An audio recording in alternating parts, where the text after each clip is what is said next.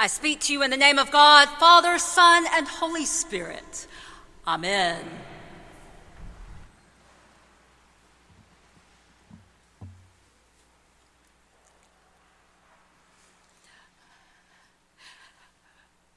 For more than 10 years now, my husband and I have had an ongoing and spirited debate about how to cut strawberries. Our squabble is not about whether to slice vertically, horizontally, or on the diagonal, to hull or not to hull, or what type of knife to use. Rather, our squabble is about how closely we should cut to the fruit's stem. You see, one of our children has an extreme aversion to eating anything green. Because of this, I like to give that stem a wide berth. I don't want a speck of anything that remotely resembles vegetation to spoil my child's enjoyment of one of the few healthy foods he truly loves.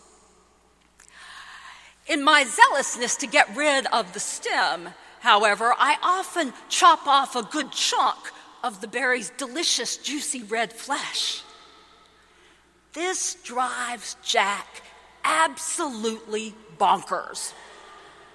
"What?" he exclaims if he catches me before I've managed to hide the evidence of my crime. "Look at all that waste. I could have gotten a ton more out of that fruit. Do you even care?" To which, if it's early morning and I haven't yet had a cup of coffee, I tend to respond a bit snarkily, No, I don't care.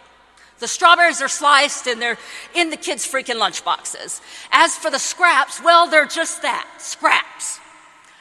I'm throwing them away.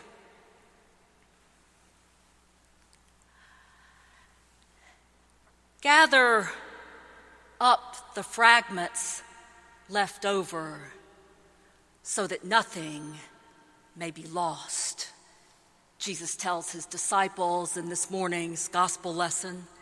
Gather up the fragments left over so that nothing may be lost.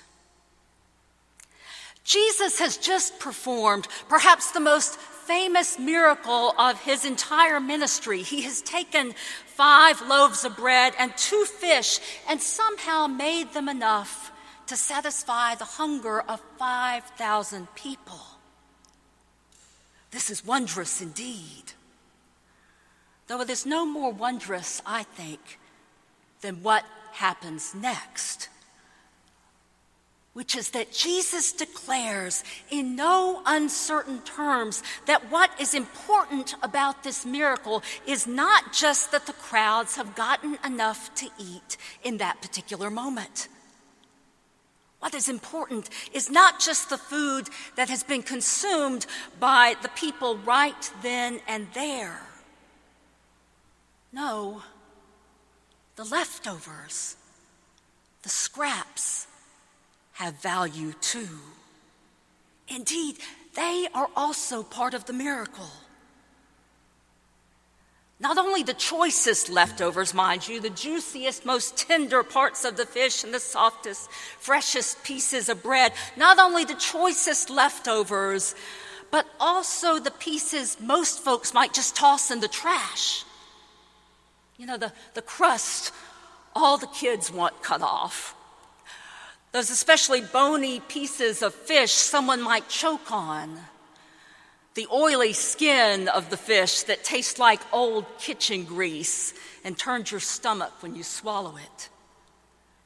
Jesus draws no distinction among the fragments of food. He makes no comment on their quality. Instead, he simply instructs the disciples to gather them up so that nothing is lost. You know, this is a remarkable story on so many different levels. It is remarkable because of what it suggests Jesus can do for our world, even when we give him precious little to work with. Not only that, this is a remarkable story because of what it suggests Jesus can do specifically with the broken, rejected, cast off parts of our lives, those pieces of ourselves and of our world we might be tempted to throw away. It is a story for our time, if ever there was one. We are a fragmented people in a fragmented society. Things all around us have gotten smashed to bits, especially over the past 18 months. Much that once was valued, it seems, has now been marked for the dumpster. Families and communities have been torn apart by illness and death. Scapegoating and neglect of the poor and the marginalized has increased as resources are stretched thinner and thinner. Political and cultural divides, already wide, have been widened more still, leaving many of us wondering if perhaps it is no longer even worth the effort to try to understand the perspectives of those who differ from us. The sheer terror of living through a pandemic in which a seemingly healthy young person might run a half marathon one week and struggle for breath the next. The sheer terror of living through this pandemic has left a lot of us prey to a certain fatalism.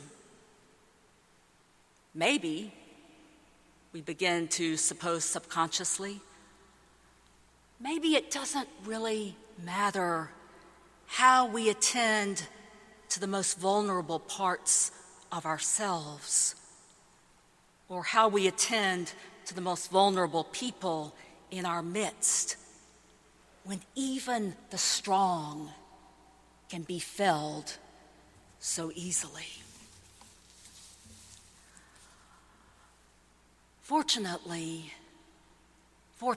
Jesus shows us another possibility. Jesus shows us another possibility, not only in this morning's story of the feeding of the 5,000, but again and again and again throughout the Gospels. Rather than pushing away that which appears fragile, tenuous, humiliating, superfluous, or used up, rather than pushing these things away, Jesus urges people to bring him the scraps of their lives, those leftover and left out parts of themselves and of their world that they and others have rejected. Rather than rooting these scraps out and casting them off, Jesus yearns for people to bring these rough fragments to him so that he can transform them into something new and whole and life-giving. Come to me, all you that are weary and are carrying heavy loads, and I will refresh you. The child is not dead, but sleeping. Those who are well have no need of a physician, but those who are sick. I have come to call not the righteous, but sinners.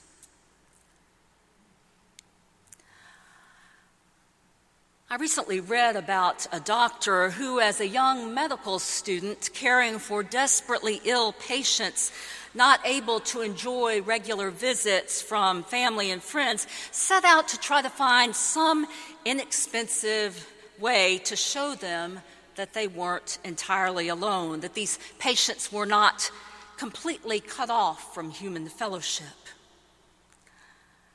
This medical student attended a wedding one day where she suddenly got to wondering what on earth might happen to all those beautiful flowers on the tables at the reception.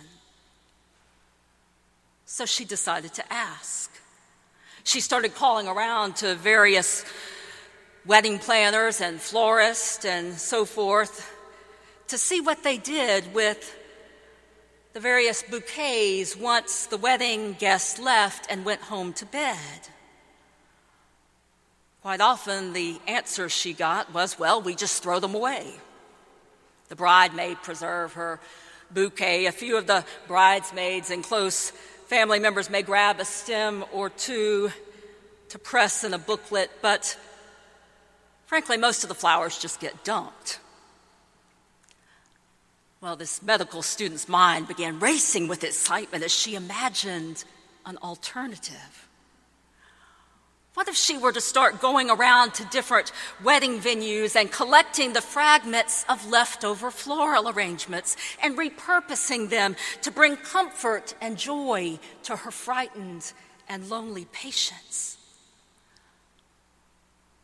Thus it was that Dr. Eleanor Love's initiative, The Simple Sunflower, was born.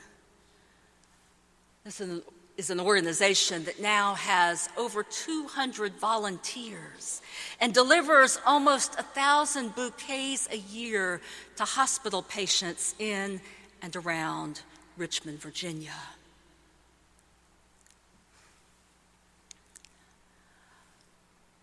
What fragments of our lives might we offer to Jesus today?